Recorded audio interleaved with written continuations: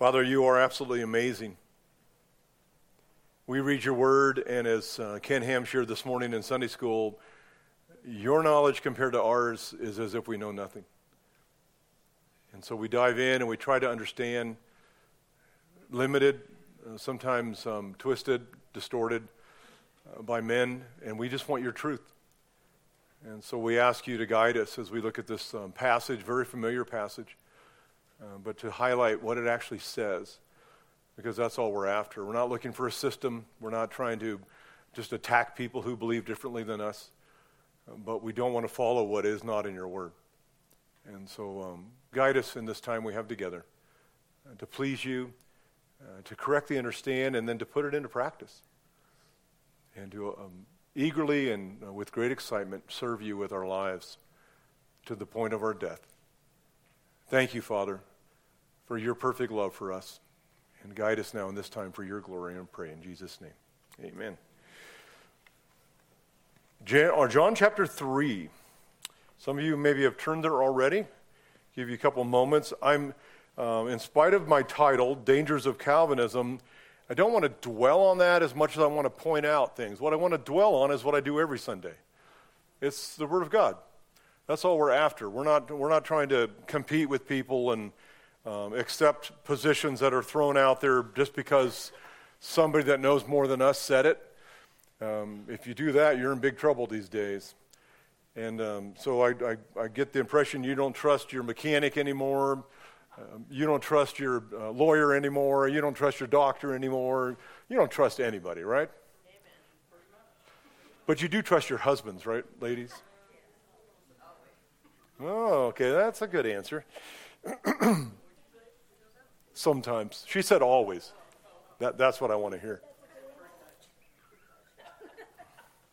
Let me give you a quick summary, though. I told you I don't want to focus on it, but I want to make sure you understand.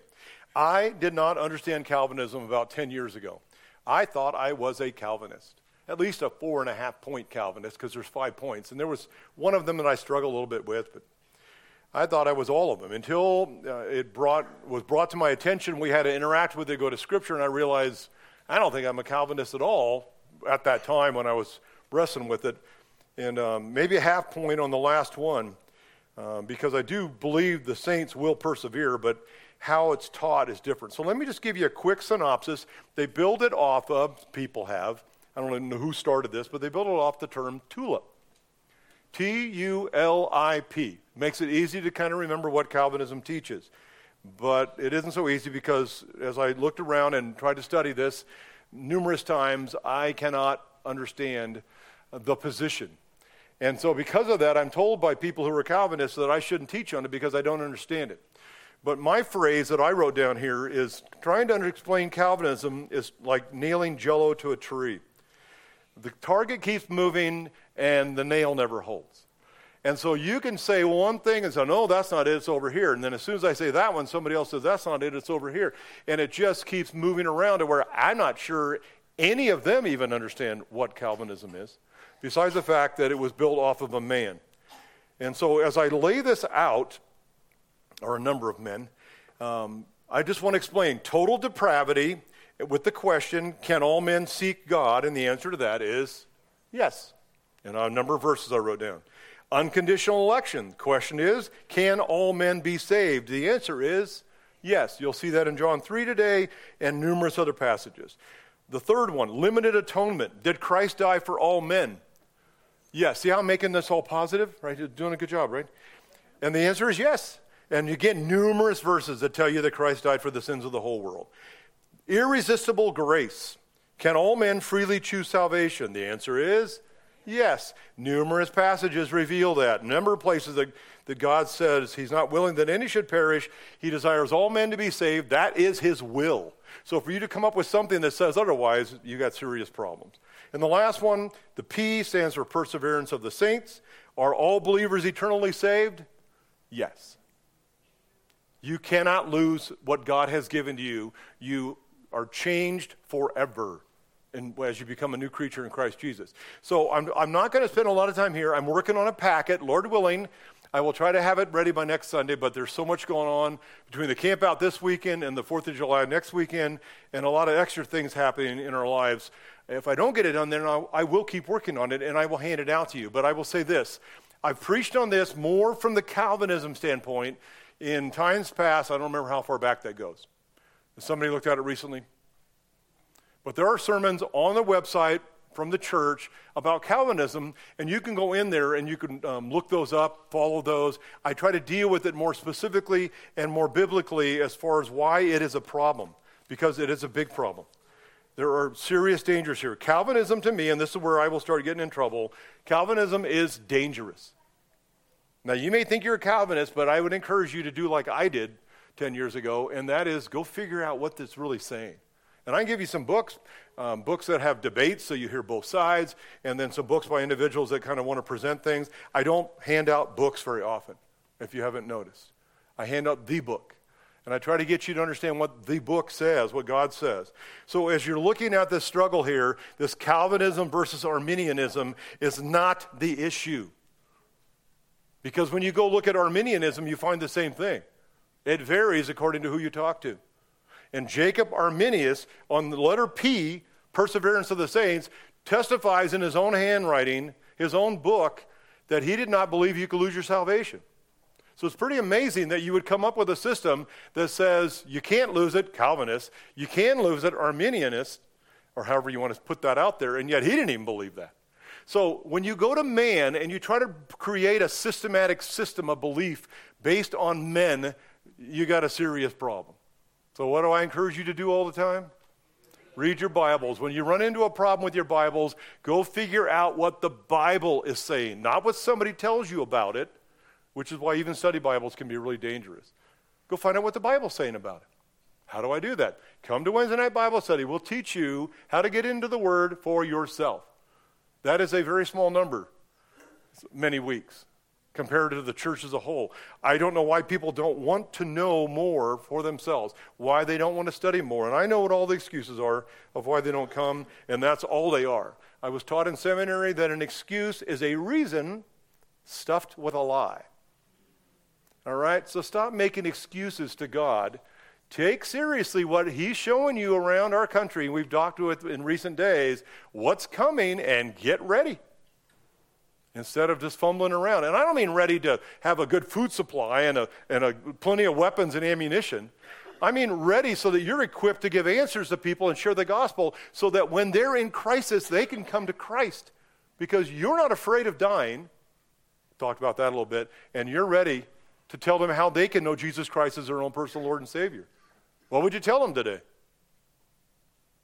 Where would you start? What verses would you use? Do you have them memorized? If Fred went to a fire call that way and knew nothing, they just pulled him off the street, they put a uniform on him, and they taught him how to drive the truck or the ambulance or whatever he's driving, and he shows up, what good is Fred? He's almost as good as your doctor, right? No, I'm just kidding. I'm going back to what I said earlier. There's a lot of good doctors out there. But how's he going to help you? He's going to be learning on-the-job training right there. And when you tell him it hurts, he's going to go, I don't know what part of the body that is. I don't know what organs are in there. And they start fumbling. That's what too many Christians are doing today when it comes to sharing the gospel. They say, go talk to the pastor. Or go talk to so-and-so. They know a lot more than me. Don't ever pass them on. If you want to grow and learn, it's like trying to learn how to ride a bike and you always put somebody else on it. You never get on the bike. You're never going to learn how to ride a bike. So go out there and make a fool of yourself. The preaching of the gospel is, foolishness. Read your Bibles. I'm serious. You got to take me serious. It's real. And this is real. And so as I go in here and I'm interacting with you, I'm not trying to pick on Calvinists. I want to treat them as I would treat anybody else that I'm going to share with. Take them to the Word, show them what it says.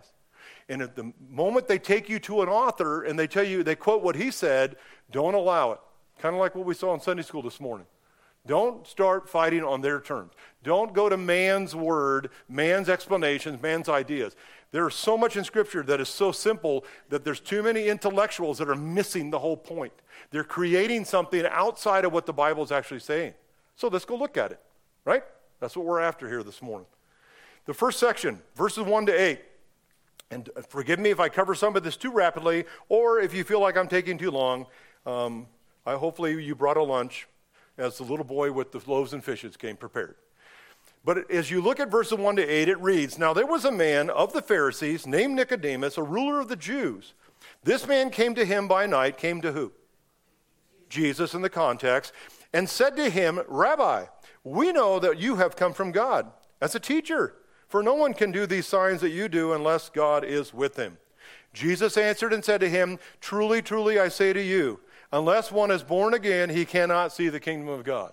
Wham! Goes right for the jugular vein.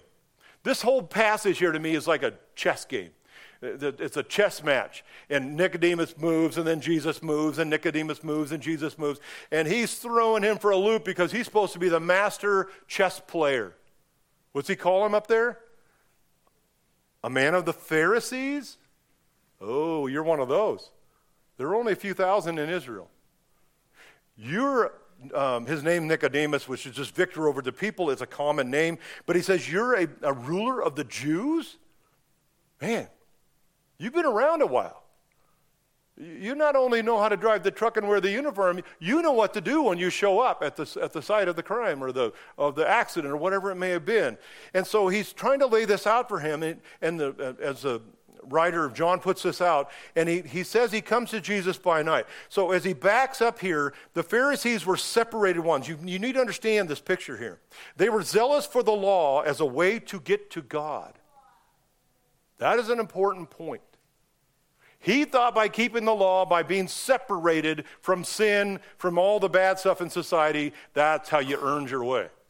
That was his first big mistake. So he's externally religious, showy. Jesus referred to them as being hypocritical, very fleshly. They stand on street corners and pray. They wear long robes. They did all this stuff that Matthew 23 explains to you was not good at all. It's all phony. It's all on the outside. Too many people claim to know Christ today, and that's what they look like. But the point he makes of him is here, he's a ruler of the Jews.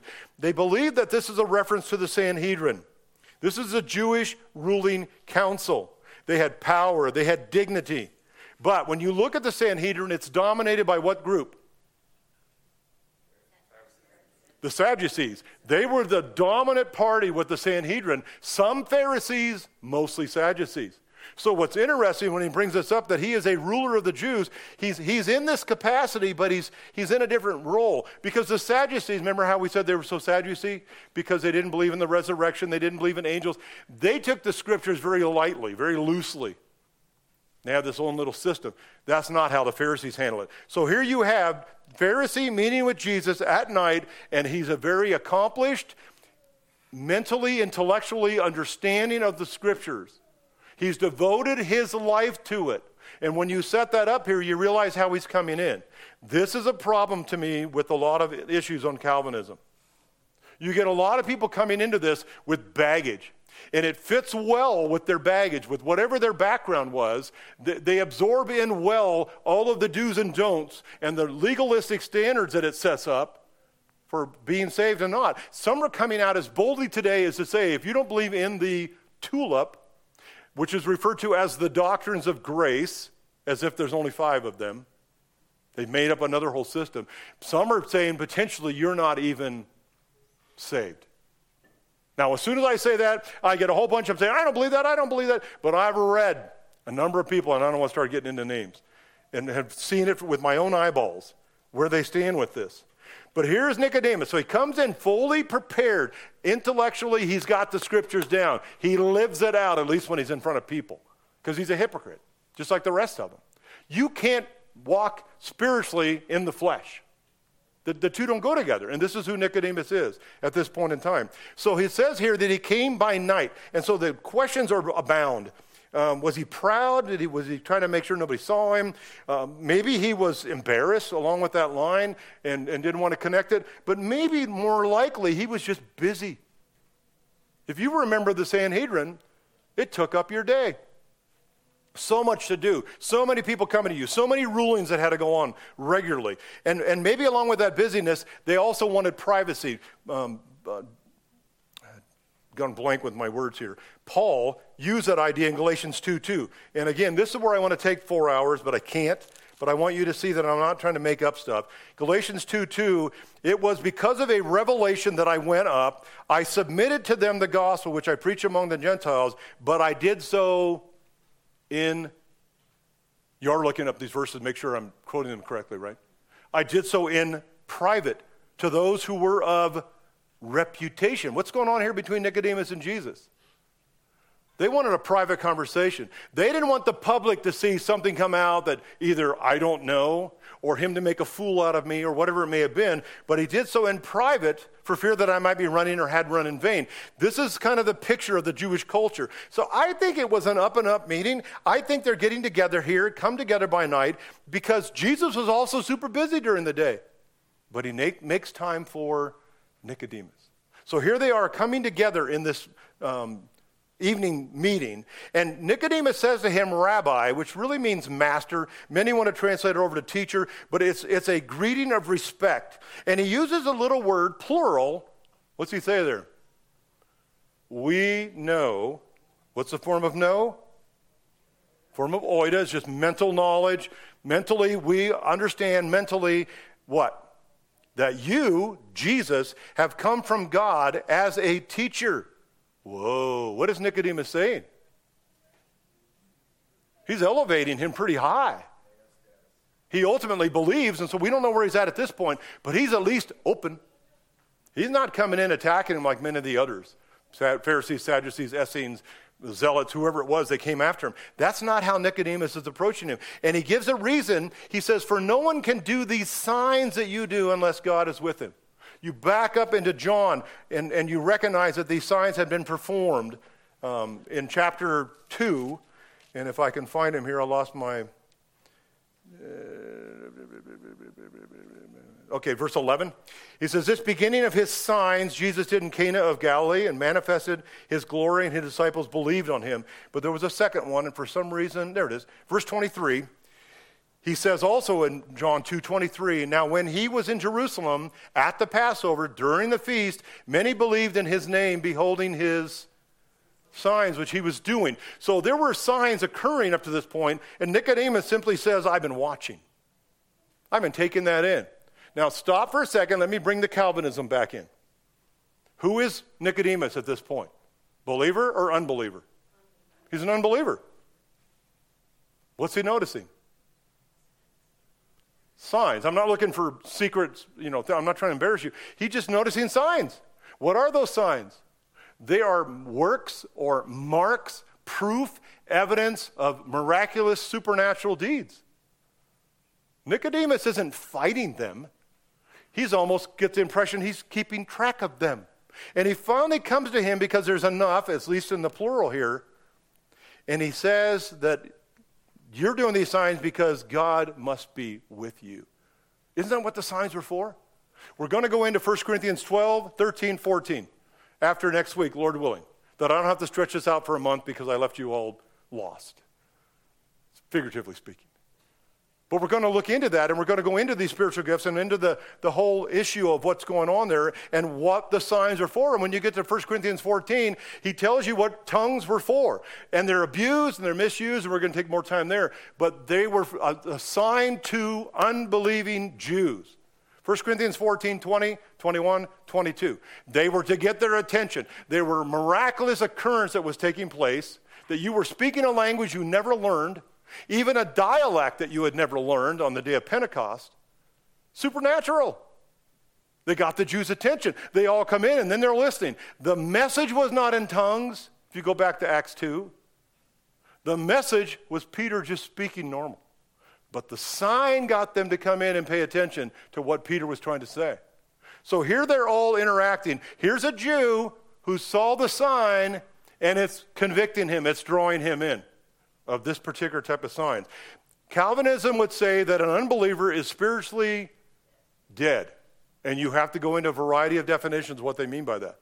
But many of them, again, I'm not trying to put words in their mouths, many of them, as I've been reading, will tell you that they cannot process this information right here that Nicodemus is processing. It's impossible. They're dead. You ever talk to a dead person? You shouldn't. At least not for very long. First, you have to know they're dead. Once you figure that out and you keep talking to them, then it's usually more of an emotional, relational thing that you're struggling with to let go, and that part's okay too. But if you're still doing it 5 or 10 years later, don't come talking to me. I can't help you. Sorry, I'm just trying to be funny. You're all being too serious. That we're not trying to make this the end of the world here. We're just trying to get you to look at what the passage is saying. Here is Jesus coming in as a master teacher, and he is greeted with respect from Nicodemus, and Nicodemus sets him up right up front. He praises him, he highlights him, he lifts him up, and he says, I understand. I'm not spiritually dead in the sense of what is typically taught. And so look what Jesus does. He doesn't say, oh, you shouldn't have. And kind of kick his heels and go, I'm embarrassed that you're making such a big deal over me. Isn't that what we do when someone draws too much attention, praises you? That's not what he does. He goes for the jugular vein. Look at verse 3. Jesus answered, first time he answers, and said to him, to Nicodemus, truly, truly, I say to you, unless one is born again, he cannot see the kingdom of God. Just right to the heart of the matter, right to the point. Look, we have a short meeting. Jesus isn't like many of us preachers. He doesn't have to drag it out for 4 hours. He can just make the point real easily. Someday we may be more like him that way. But you back up a second. Look at verse 2. Rabbi, we know that you come from God. Who's the we? Who do you think he's interacting with? That he's discussing this with? Other Pharisees. What do you find when you go through the scriptures? You find some Pharisees coming to Christ down the road, especially the book of Acts. They mention different ones that believed. So they're not missing the whole point, and neither are whoever the we is dead mentally. They're able to hear, they're able to recognize, and they have to make a decision, which ultimately Nicodemus is going to come up to. But you're going to see another we in a moment. This we, I think, is just a focus on maybe those close leaders that are around him. It doesn't explain it real well, but it's pointed out here. And then when you look at that, that we know, it's also perfect tense. And this is where, again, I'm finding a lot of Calvinism is very superficial. Again, I'm going to get in trouble for that too. They don't really go into what the text is trying to explain. The perfect tense means here, past action, present results. That's all it means in the Greek. You don't have to memorize all that or know all about that. But what he's saying is, we know, he says, we have known for a while, and we continue to know. We've been watching and building up, and now the evidence is still just as clear. Nothing's changed. Here we stand. That you have come from God. You have a divine mission. What's the purpose of the Gospel of John? You should have this one down, at least to know where to look for it. Chapter 20, verses 30 and 31. If you look back to that for a moment, he tells you at the end of his writing, John 20, 30 and 31, many other signs. There it is again. All through the book of John, there's 7 of them. But many other signs, therefore, Jesus also performed in the presence of the disciples, who many of whom weren't saved. They come to Christ along the way, including Thomas, after his resurrection. So you think, well, he calls them and they're all saved instantaneously. No, many of them struggled. They actually tried to get him out. I think it's Matthew 13, but I probably have it mixed up. And say that he's a little bit loony. We got to take him away from all of this. But look at he's saying here in verse 30. He performed them in the presence of the disciples, which are not written in this book, but these have been written. And what's the purpose? That you may believe that Jesus is the Christ. What does that word mean? That's Greek. The Messiah. That's what John's written for. Who's the focus then at that point? Who's looking for a Messiah? The Jews. The book is commonly presented as written to the world for all peoples, but he's zeroing in on the Jews because through them, all the nations are going to be blessed. They were the ones who were supposed to carry that message. And so he says that believing you may have life in his name. That's what John was written for. That's what's going on here. That's what's happening in the life of Nicodemus. He's basically admitting to them right here, you have come from God, he's almost like saying, are you the Messiah or you are the Messiah? Nobody can do the works you're doing if he's not from God. When's the last time they saw somebody doing these works? Like, never. John the Baptist didn't go around doing them. 400 silent years before that, the prophets in the Old Testament, you don't find them working this miraculous sign. You see Elijah and Elisha doing some things, and it has a reason for why that was happening way on back. But this is new, and they're seeing it with their own eyeballs. And he says that Jesus answers that to him, and he says, truly, truly. And he repeats that 3 times in his answers. Why would you repeat those words? I know you all studied this. You have oodles of information you can share with us, and I don't want the same person answering every time, but who has an idea? Truly, truly. Emphasis. Really trying to make a point, and what? Pay attention, because this is important. All right? So the emphasis here is on the repetition of what he's bringing in. There's certainty to what he's going to say, and the importance to what he's going to say. And he says to them, unless one is born again. Now, you're looking at that and saying, oh, man, you just threw Nicodemus a curveball. He's never heard of that before. Oh, really? Jesus goes on to speak here. If you look up, we'll get to it eventually. But he uses a little term, we, and I didn't mark these very well. Was that all the way to verse 11? No, yeah, verse 11. When Jesus answers the 3rd time, he says, truly, truly, I say to you, we speak that which we know. Oida. Factual information that we have. And we'll get to that in a moment. But the we there is the recognition that Nicodemus should have known. What should he have known? And we'll deal with that a little more. But he knew what born again meant. Typically in the Jewish concept, the understanding there was to be born again was to go from being a Gentile to being a Jew. That's a new birth. Makes sense, doesn't it? You're lost, dead, you're in the darkness, you're a dog. But if you transform and you proselytize and you come in and submit to the Jewish system and the customs, and then they're going to tell you that's how you're going to get saved and it wasn't by works, then you were born again. That wasn't a new idea to Nicodemus. What's new to him? What's the problem with Jesus using it that way right here?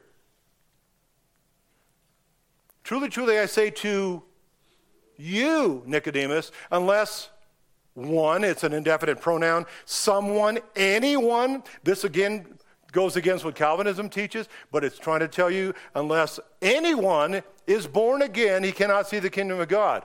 Born again here, he's talking to a Jew. Nicodemus looks at it and he goes, what are you talking about? So he goes, you surely can't be talking to me. You must be talking about something else. And where does he go to? Natural birth. He goes, you got to be coming up with some other idea that I've never heard before, because this doesn't make any sense.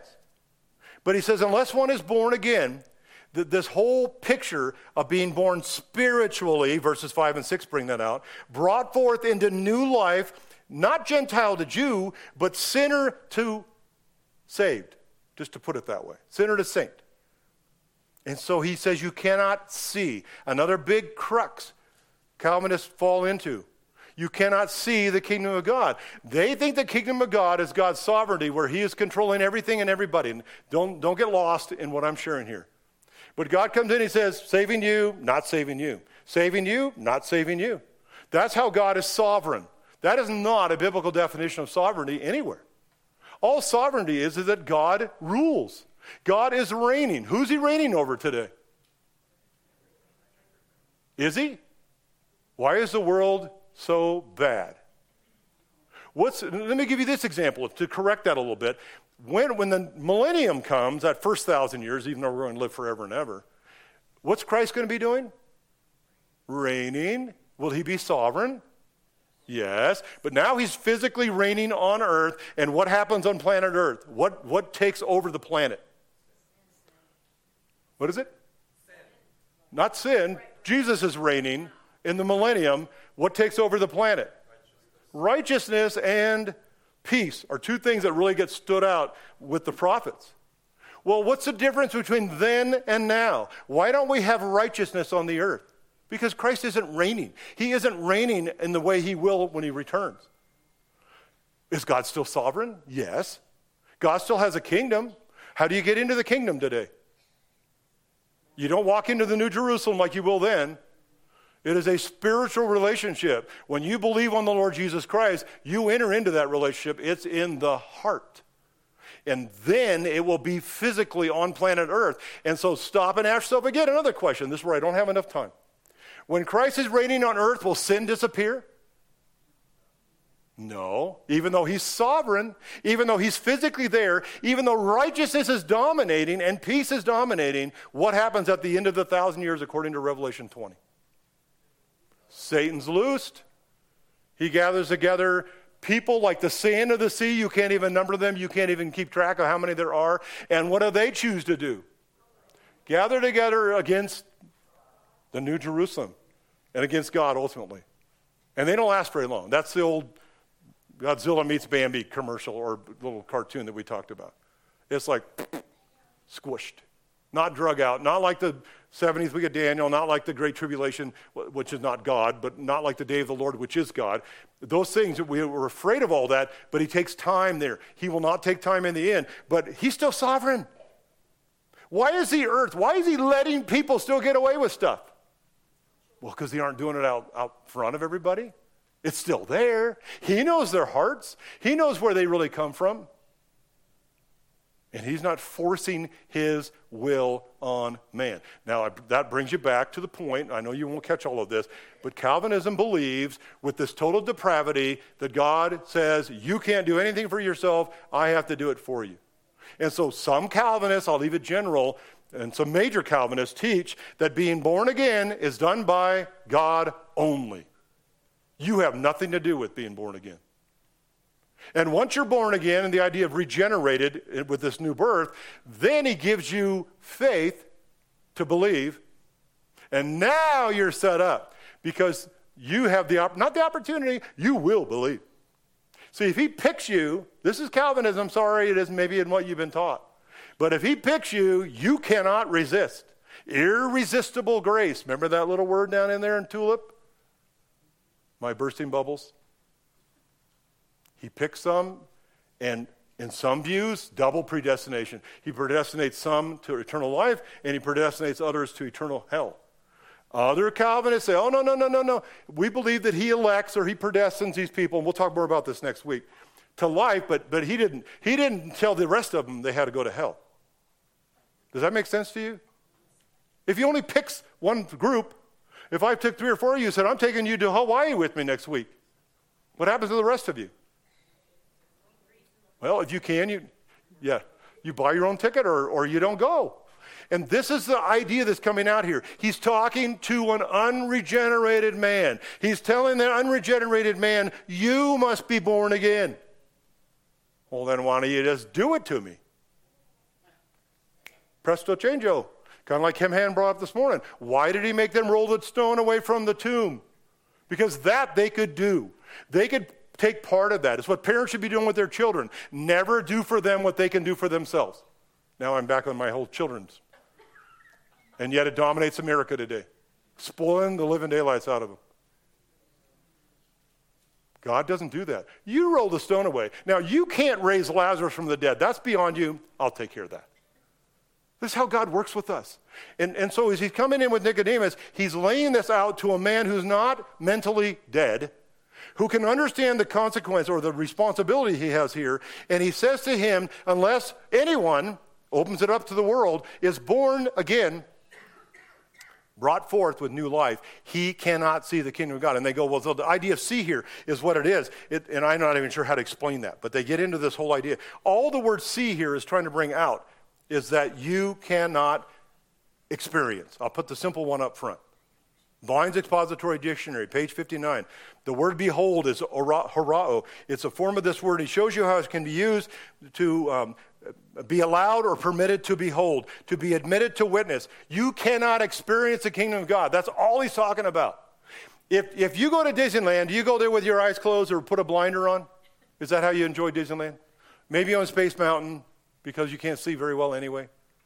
No. You want to see everything. You want to take in all the sights and sounds that are laid out there. And this is all he's getting at. Unless one is born again, he cannot see or experience the kingdom of God. Which kingdom is he talking about? Both. If I come to Christ and I'm changed on the inside spiritually, then one day soon when Christ returns, I will see his physical kingdom set up on earth, and I will reign with him. So he's laying out the whole idea here that you're unable to witness that or to experience that. And so Nicodemus answers, obviously I'm barely getting through this and I'm in trouble. Nicodemus said to him, how can a man be born when he is old? Nicodemus struggles with this concept. He doesn't know what to do with it, and so he asks a simple question. And he's laying out the whole issue here. It's impossible. How can a man passive be allowed or permitted to be born when he's old? When he's elderly, it implies gray-headed. How old do you think Nicodemus was? What's it take to become a ruler of the Jews? 21? 31? 41? Yeah, they wouldn't even start with some of their leadership. He's implying with this that he's gray-headed. This is what he's trying to bring up because he's trying to say to them, how can I go back? I'm an old man. And he uses a different word and says he cannot enter a second time into his mother's womb and be born, ? Is there something wrong with Nicodemus? Would your mother agree to that? Mom, I need to be born again. What?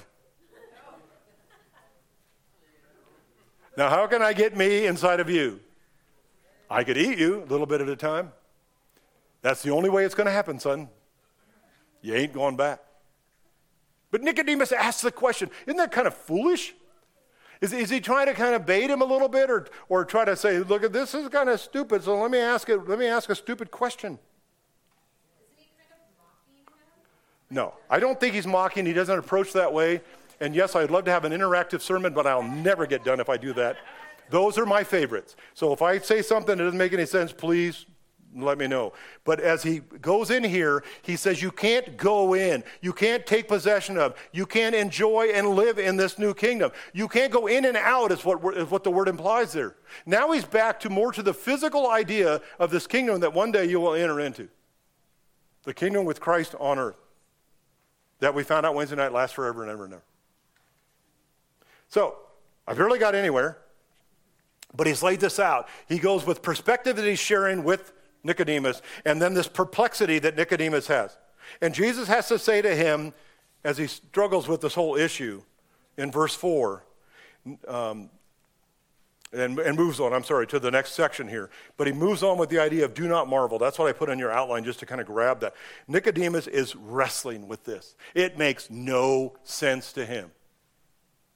Who's in charge of the conversation? Jesus.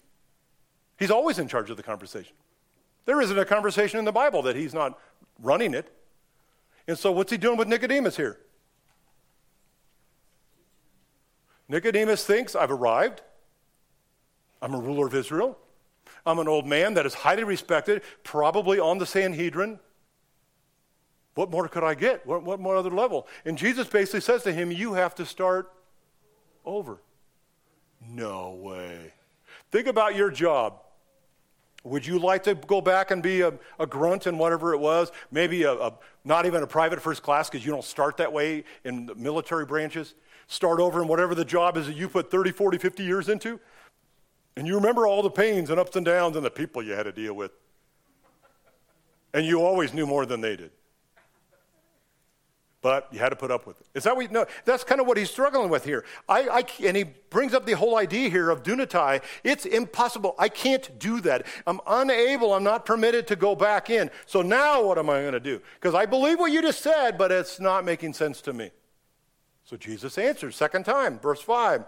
Truly, truly, I say to you, unless one is born of water and... There's no definite article, so hopefully your Bible's translated it correctly. Born of water and spirit, small s, he cannot enter into the kingdom of God. You got a problem, Nicodemus. He's setting him up. He's kind of just stepping on him, mashing him down in a mental man-to-man kind of conversation. He's making him feel like, it's hopeless. It's hopeless. You realize this is the only way to save somebody when you go out to rescue them and they're drowning? You wait till it is hopeless. Do not grab on to a person who is flailing about, because what will they do when you get there? They will grab onto you and they will take you down. And so they tell them, you just want to time it right to where they've given up, and you can grab them gently by the neck. Maybe they have all new methods now, but the way they taught us. And you can just kind of dog paddle or whatever that side stroke is and take them back to land.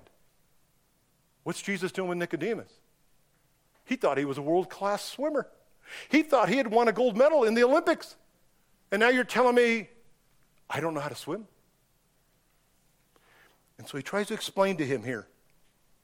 That which is born of the flesh is flesh. What does it mean to be born of water? Physical birth. That's all it is. Now, don't go into all the in and outs, amniotic fluid. He's just talking about a common term they would have understood, and he's explaining it right there in the context. That which is born of the flesh, physical birth, is really what he's trying to focus on.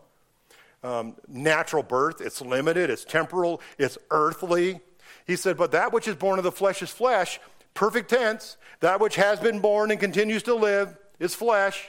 And then he says, that which is born, same Greek word, perfect tense, has been born of the Spirit, continues to live, is spirit. Now here you get definite articles in front of flesh, the natural way, and the Spirit, who works with us in John 16 to bring us to Christ. Dum, dum, dum, da, dum, dum, dum. John 16, verses 8 to 11.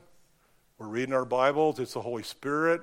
Convicts the world of sin and righteousness and judgment. He's definitely involved there, but he doesn't do it to you when you're a corpse. That's the whole thing they're trying to insert in here. Nicodemus is not a corpse. He's understanding the truth that's being shared with him. He's trying to understand parts of it that don't make any sense to him, and he's working along the process, and he's setting him up, and what does he ultimately do? He's one of two individuals that took the body of Jesus, went and asked permission, Joseph of Arimathea. They buried him because they had money. It wasn't a cheap thing to bury somebody. Joseph gave him his tomb. Jesus had nothing.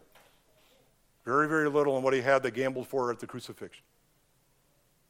God will take care of you the same way. Aren't you a child of God? Haven't you come to know Jesus Christ as your personal Lord and Savior? Not because you were mentally dead and God forced it on you, but because you recognized your need, that you were a sinner. And you chose to receive that free gift. This is what he gets into here. I'm going to race through the last part, so you're going to have to pick it up really fast. But the second part is it's the Spirit who God works with to give you birth, but it's a spirit birth. It's a spiritual, I guess if I were to put a word in there. It carries the idea more of a supernatural birth. It's unlimited. It's eternal. It's heavenly. But it's not because you couldn't do anything for yourself. If that's the case, and again, you're reading your Bibles all the time, I can tell, and you come after individual after individual after individual in Scripture. Cain, what did God do with Cain? Who approached Cain? Was it Adam and Eve that came after him with sticks and throwing rocks at him? How dare you kill your brother? It was God. I thought God couldn't have anything to do with sin.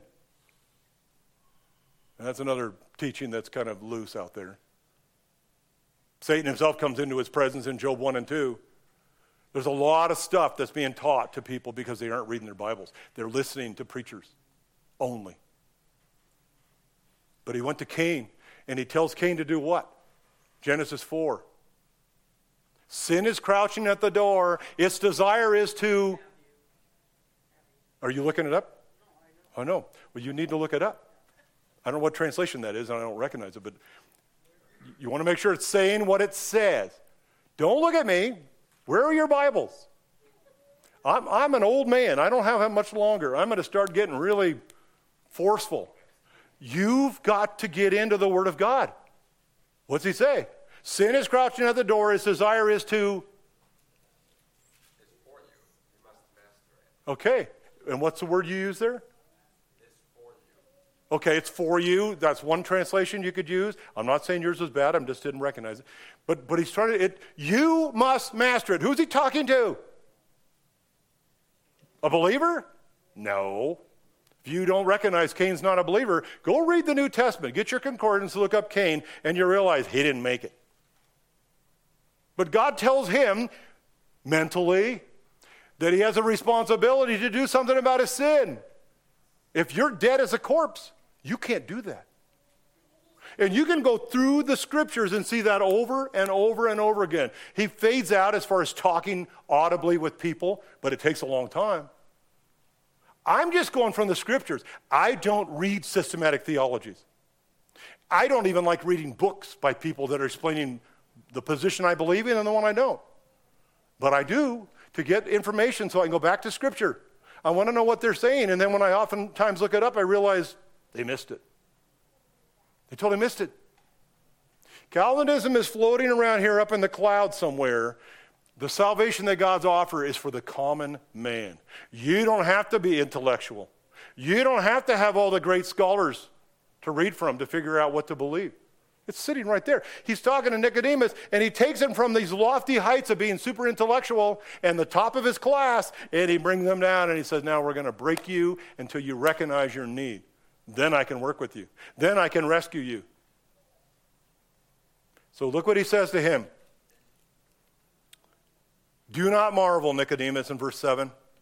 Who knows where I am in my outline, but it's 1b2. But he says, do not marvel. Stop being astonished, is what he's trying to stress to him. You see that? Stop being filled with wonder and just this curiosity. He goes, I just can't get over this. I can't get over this. Do not marvel. Don't focus on that, Nicodemus, that I said to you, you must be born again. And then he explains, he gives him an illustration that's going to kind of bring this up for him to lay it out. He says in verse 8, the wind blows where it wishes, and you hear the sound of it, but do not know where it comes from or where it is going. So is everyone who is born of the Spirit. What is he trying to talk about there? When he says the wind blows where it wishes, who's in control of the wind? Ultimately, God. And then he sets up natural occurrences on earth, the jet stream and all these different things that dictate what it's doing on a regular basis. It runs. I'm not saying God is a deist and he's not involved, but it's a process there. So he says the wind blows wherever it wishes. And he mentions here, you hear the sound of it, kind of the effect or what comes out of that, but you don't know where it comes from or where it's going. Perfect tenses. You don't know, you don't have the slightest idea, Nicodemus. You don't have that kind of knowledge in your head. And he said, but as you look at that picture there, you can't control the wind. You don't know. You hear it or you see maybe some effects of blowing the leaves, but you don't know where it comes from, where it's going. That's the same thing the Holy Spirit does when he's working on individuals. Pretty simple, pretty straightforward. He's trying to bring out here that, and it is the Spirit here, it's the Holy Spirit, it's how he's working, and he's trying to help him to recognize that that's how you get born again. Not forced on you. This is the problem with Calvinism. It's not that God comes along and says, you have to do this. Or I actually, to better explain it, I'm doing it for you, then I will give you faith as a gift, and then you can start growing as a Christian. But it's irresistible. That is not what the Bible teaches. You have a responsibility. You are a sinner prior to knowing Jesus Christ. You stand condemned, and the Holy Spirit can't convict that if you're spiritually dead in some way that they describe. How does he convict the world of sin, righteousness, and judgment? They're dead. Ephesians 2, verse 2. Am I making any sense with this? I'm just trying to go back to the simplicity of what the Bible's saying here. And I cannot spend an hour or two on each one of these and explain to you what the complications are and why this is so dangerous. But it is. It's getting you sidetracked from your responsibilities, sidetracked from the truth of what God teaches, and totally focus on some man who wrote some book about Calvinism, and it tells you how tulip works, and just line up. Read your Bibles. Never depend upon anybody else to tell you the truth. You are to rightly divide it. Where's that found? 1 Timothy 2:15. Folks, it's rather obvious to me, because some of you I've known for many years. You're not taking God seriously. Send me cards and letters, it's okay. Shoot me as I walk out to my car. Just don't let me land on the blacktop. I don't want to cook. But I have a responsibility. What does a shepherd do with his sheep? Please, sheep, come back. Sheep, sheep. They lead their sheep. They go after their sheep. Even when only one is lost. They lead the 99 in the fold where they're safe, and they hunt down the other sheep. And when they get them, to beat them to death. Right? They may have to do something more severe if it's the second, third time this has happened. Why are they doing that? Why do you spank your children? You're doing it for the same reason. You have to teach them the dangers that are out there. And God is doing the same thing with us as believers, but he doesn't force it on us. I will deal more with this next week in some ways, and hopefully the packet will. But I wanted you to get the idea in here. Now, they're coming up with some new names, and I don't know all of them. I'm starting to catch up with this. They don't want to call it Calvinism anymore. Have you noticed they're doing that with critical race theory? That one's already going out the window, and they're coming up with new names.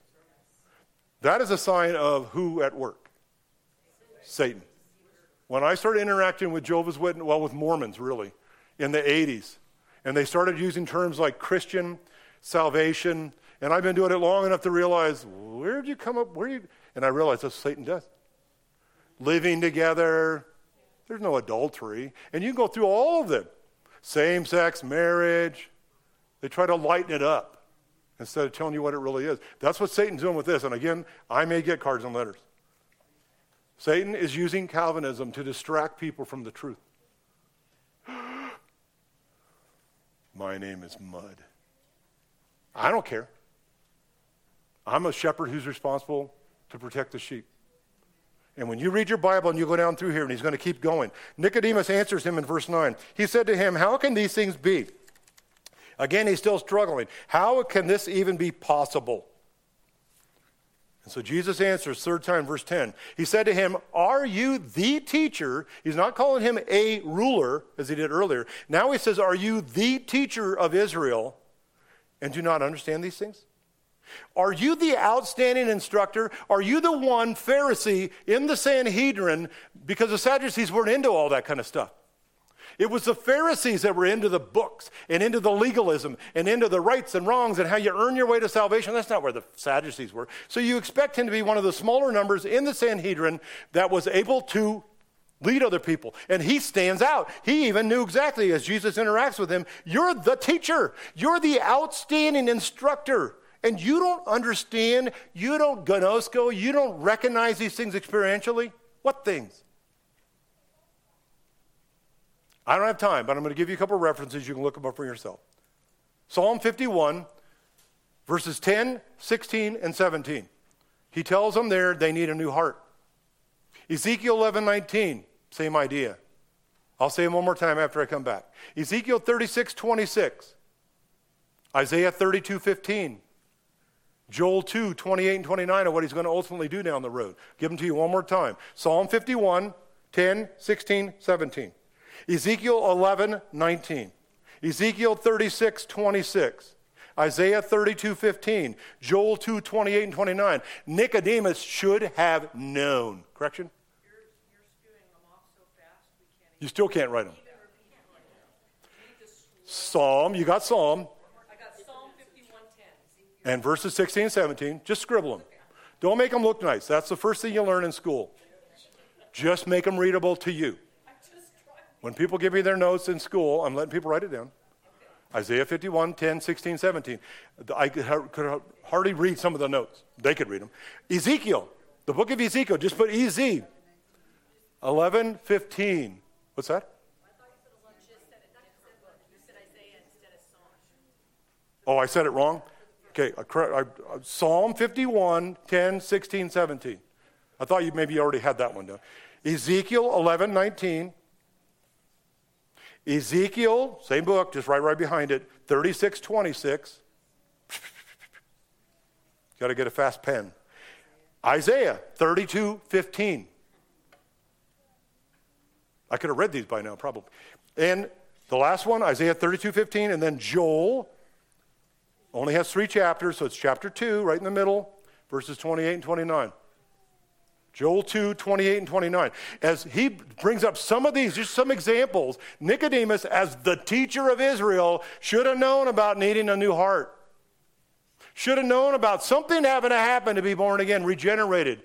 From above is kind of the emphasis coming out from that. Are you the teacher of Israel and do not understand these things? You haven't experienced this. You're at this level of knowledge and you don't know it personally. That's what Gnosko brings out. This isn't real. It isn't the rubber meeting the road. You're not practicing this in your life. This is where he's trying to get Nicodemus because he knows too much, but he doesn't know God. So he says in verse 11, truly, truly, remember that one? Emphasis, importance, certainty. Truly, truly, I say to you, and here he does it again with a plural. We speak that which we know. Now, in that context, when you recognize that he's a teacher of Israel, that these things are taught in the Old Testament, you realize there that I think it's we Jews speak that which we Jews know from Scripture. Why don't you, Nicodemus? How did you miss this? We speak that which we know and bear witness. Again, we bear witness of that which we have seen. We know, perfect tense. We have seen, perfect tense. These are things that have been going on for a long time, and we know them today, Nicodemus. What happened to you? Somebody let you skip the 3rd grade, or maybe elementary school altogether. Somehow you didn't get this in your training. How are you the teacher of Israel? And then he ultimately lets him know in verse 11, you do not receive our witness. You don't receive the witness of the prophets, all the Jews that went before you, the truths that were laid out there, including me as I share it with you now. But I thought Nicodemus was dead. How could he receive anything if Calvinism is correct? I'm kind of picking on the T in total depravity. You understand the danger with this? This is where people are sitting. They don't sit around. They still share the gospel if they're a Calvinist. They just don't have any idea of which one of you is elect. So I got to hit everybody and let God. Why share the gospel at all? Who's going to save them? Not me. Not the word. They can't even understand the word. What's going to save them? The Holy Spirit causing them to be born again. The Holy Spirit giving them faith. The Holy Spirit saying, whether you like it or not, you're going to heaven for eternity. That's what it's teaching. You understand how widespread this is? I bet you I could take half the Bibles in this room and I could show you this teaching in your study Bible, if you have a study Bible. It's widespread. It's major leaders in the church. I look at it and I go, I don't understand. I don't understand why this is so prolific. Why nobody's challenging it. Why nobody's asking questions from Scripture. And now I think I really do understand. The church doesn't know the Word. Guess what Nicodemus had a problem with? He didn't know the Word. And he let himself get worked into a system where he thought he was a bigwig, that he was on his way, that God owed him salvation. He had earned it. And Jesus is lovingly presenting himself as Messiah, which is what he was, which is what John's all about, and he's hitting Nicodemus in chapter 3. Ruler of the Jews, top dog, male. Next chapter, female, bottom of the barrel, Gentile. Well, Samaritan woman, half-breed. Same Jesus, same message, same goal. It's to draw them to himself. It had nothing to do with your accomplishments. And Nicodemus hadn't figured that out yet. So he says to him in verse 12, if I told you earthly things, and that if is a first-class condition, sorry, I'm sharing some of this for some people that may be watching online.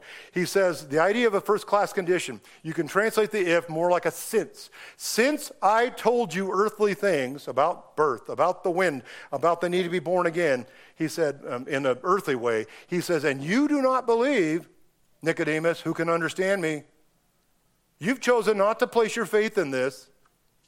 How shall you believe, Nicodemus, place your faith in, if I tell you heavenly things? The second if, third-class condition.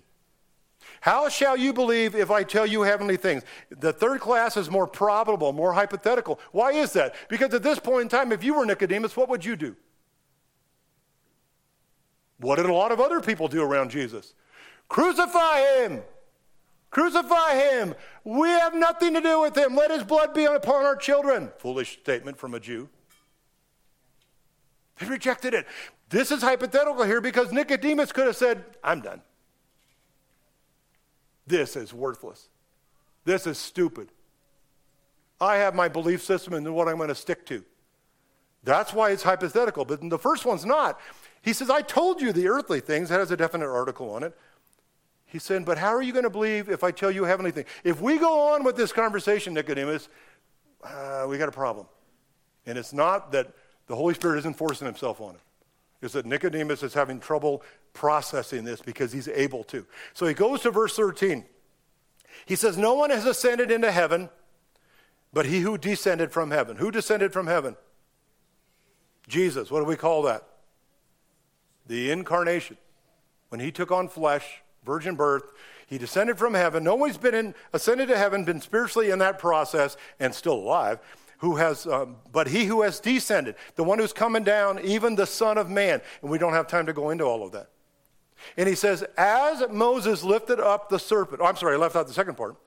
Oh, no, and I got ahead of myself here. As Moses lifted up the serpent, the bronze serpent in the wilderness, Numbers chapter 21, verses 4 to 9, that section there, if you want to look it up, Numbers 21, 4 to 9, as Moses lifted up the bronze serpent in the wilderness, because they had disobeyed, they were rebellious, God sent snakes among them, and they were biting him. So he goes, here's your option. Here's what will keep you from dying. I wish I had one of those in Texas. Floating down the river in New Braunfels with probably at least 100 coppermouths. Swimming across, sitting on the shores. I need a pole. I need a bronze serpent. And I'd have it right in front of my face. I'd be staring at it the whole time. I did not enjoy that trip on inner tubes.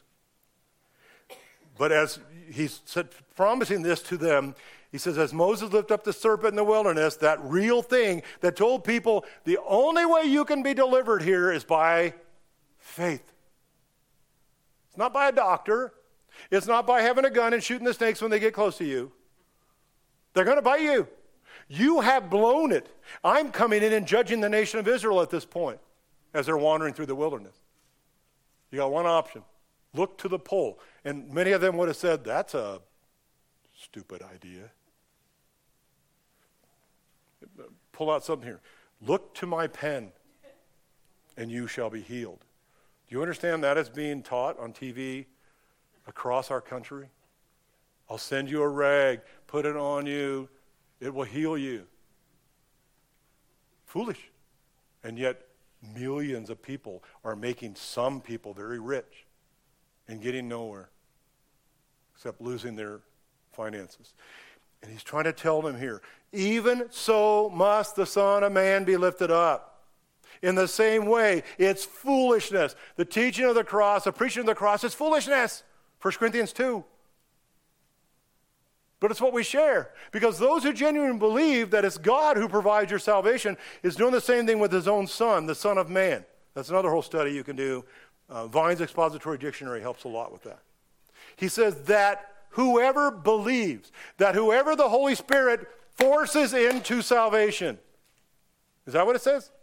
No. Whoever, wide open, literally pas ha, everyone who believes, looking to Jesus, may in him have eternal life. And again he says may have. Why is it hypothetical? Why is it a subjunctive? Because it's up to you. God leaves it up to you. Just like he's going to leave it up to millions upon millions that you can't even count, like the sand of the sea, who are going to see Jesus Christ reigning on earth with righteousness and peace. The devil is locked up for 1,000 years, and they hate him. The first chance they get, they rebel against him. They don't want it. It's not a matter of being mentally dead. It's a matter of being defiant and refusing to repent. So, as I close this off, that's the message there. He makes that very common statement. For God, and this is the four here explaining it, because God so loved the world that he gave his only begotten Son. He hung him up on a pole. That whoever believes in him should not perish, but have eternal life. It's up to you.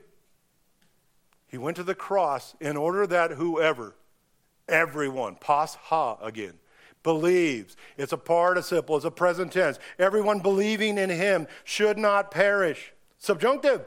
It's up to you. But, Allah, contrast, have eternal life. Subjunctive. It's up to you. It's possible, but it's not God forcing it on you. Have I made that point clear today? It's coming right out of John over and over and over. For God did not send his Son into the world to judge the world, but that, in order that, a hina clause again, in order that the world should be saved through him. Who's going to get saved? The world. He just said that up above there, that whosoever. Verse 18, he who believes in him is not judged. How do you get saved? By you placing your faith in Christ. He who does not believe has been judged already. Because that's the only option for you. He who won't look at the pole when Christ is lifted up on it, who will not take the death of Christ to be their salvation. There's nothing else. There no longer remains anything for sin. And then he closes off here. Men love the darkness rather than the light, for their deeds were evil. Were is in perfect tense. Continually evil in the past. For everyone in verse 20 who does evil hates the light. I thought they were dead. No. They hate the light. They understand the light. They see the light. They hate it. And they do not come to the light lest his deed should be exposed. Subjunctive. That's why they're avoiding Christ. That's why they avoid church. That's why they avoid you opening a Bible. Avoid you sharing your testimony. They just avoid. They want nothing to do with any of that. It's convicting. And the last verse, but he who practices the truth, present participle, comes to the light. The one who is genuine, the one who is real, the one who is sincere, comes to the light, the pole lifted up, in order that his deeds may be manifested, may be made visible. Subjunctive is having been wrought in God. And I have so many other verses, so many other things that I could share with you, but I'm just trying to make a point out of a very common passage. That's one of the primary things that Calvinism will teach you right up front. It doesn't work. But so-and-so wrote a book and it was really, really convincing. Show me the book. I'll sit down with you. I may have some of them. I've marked them all up. One book I marked every single page, practically using up the ink in my pens.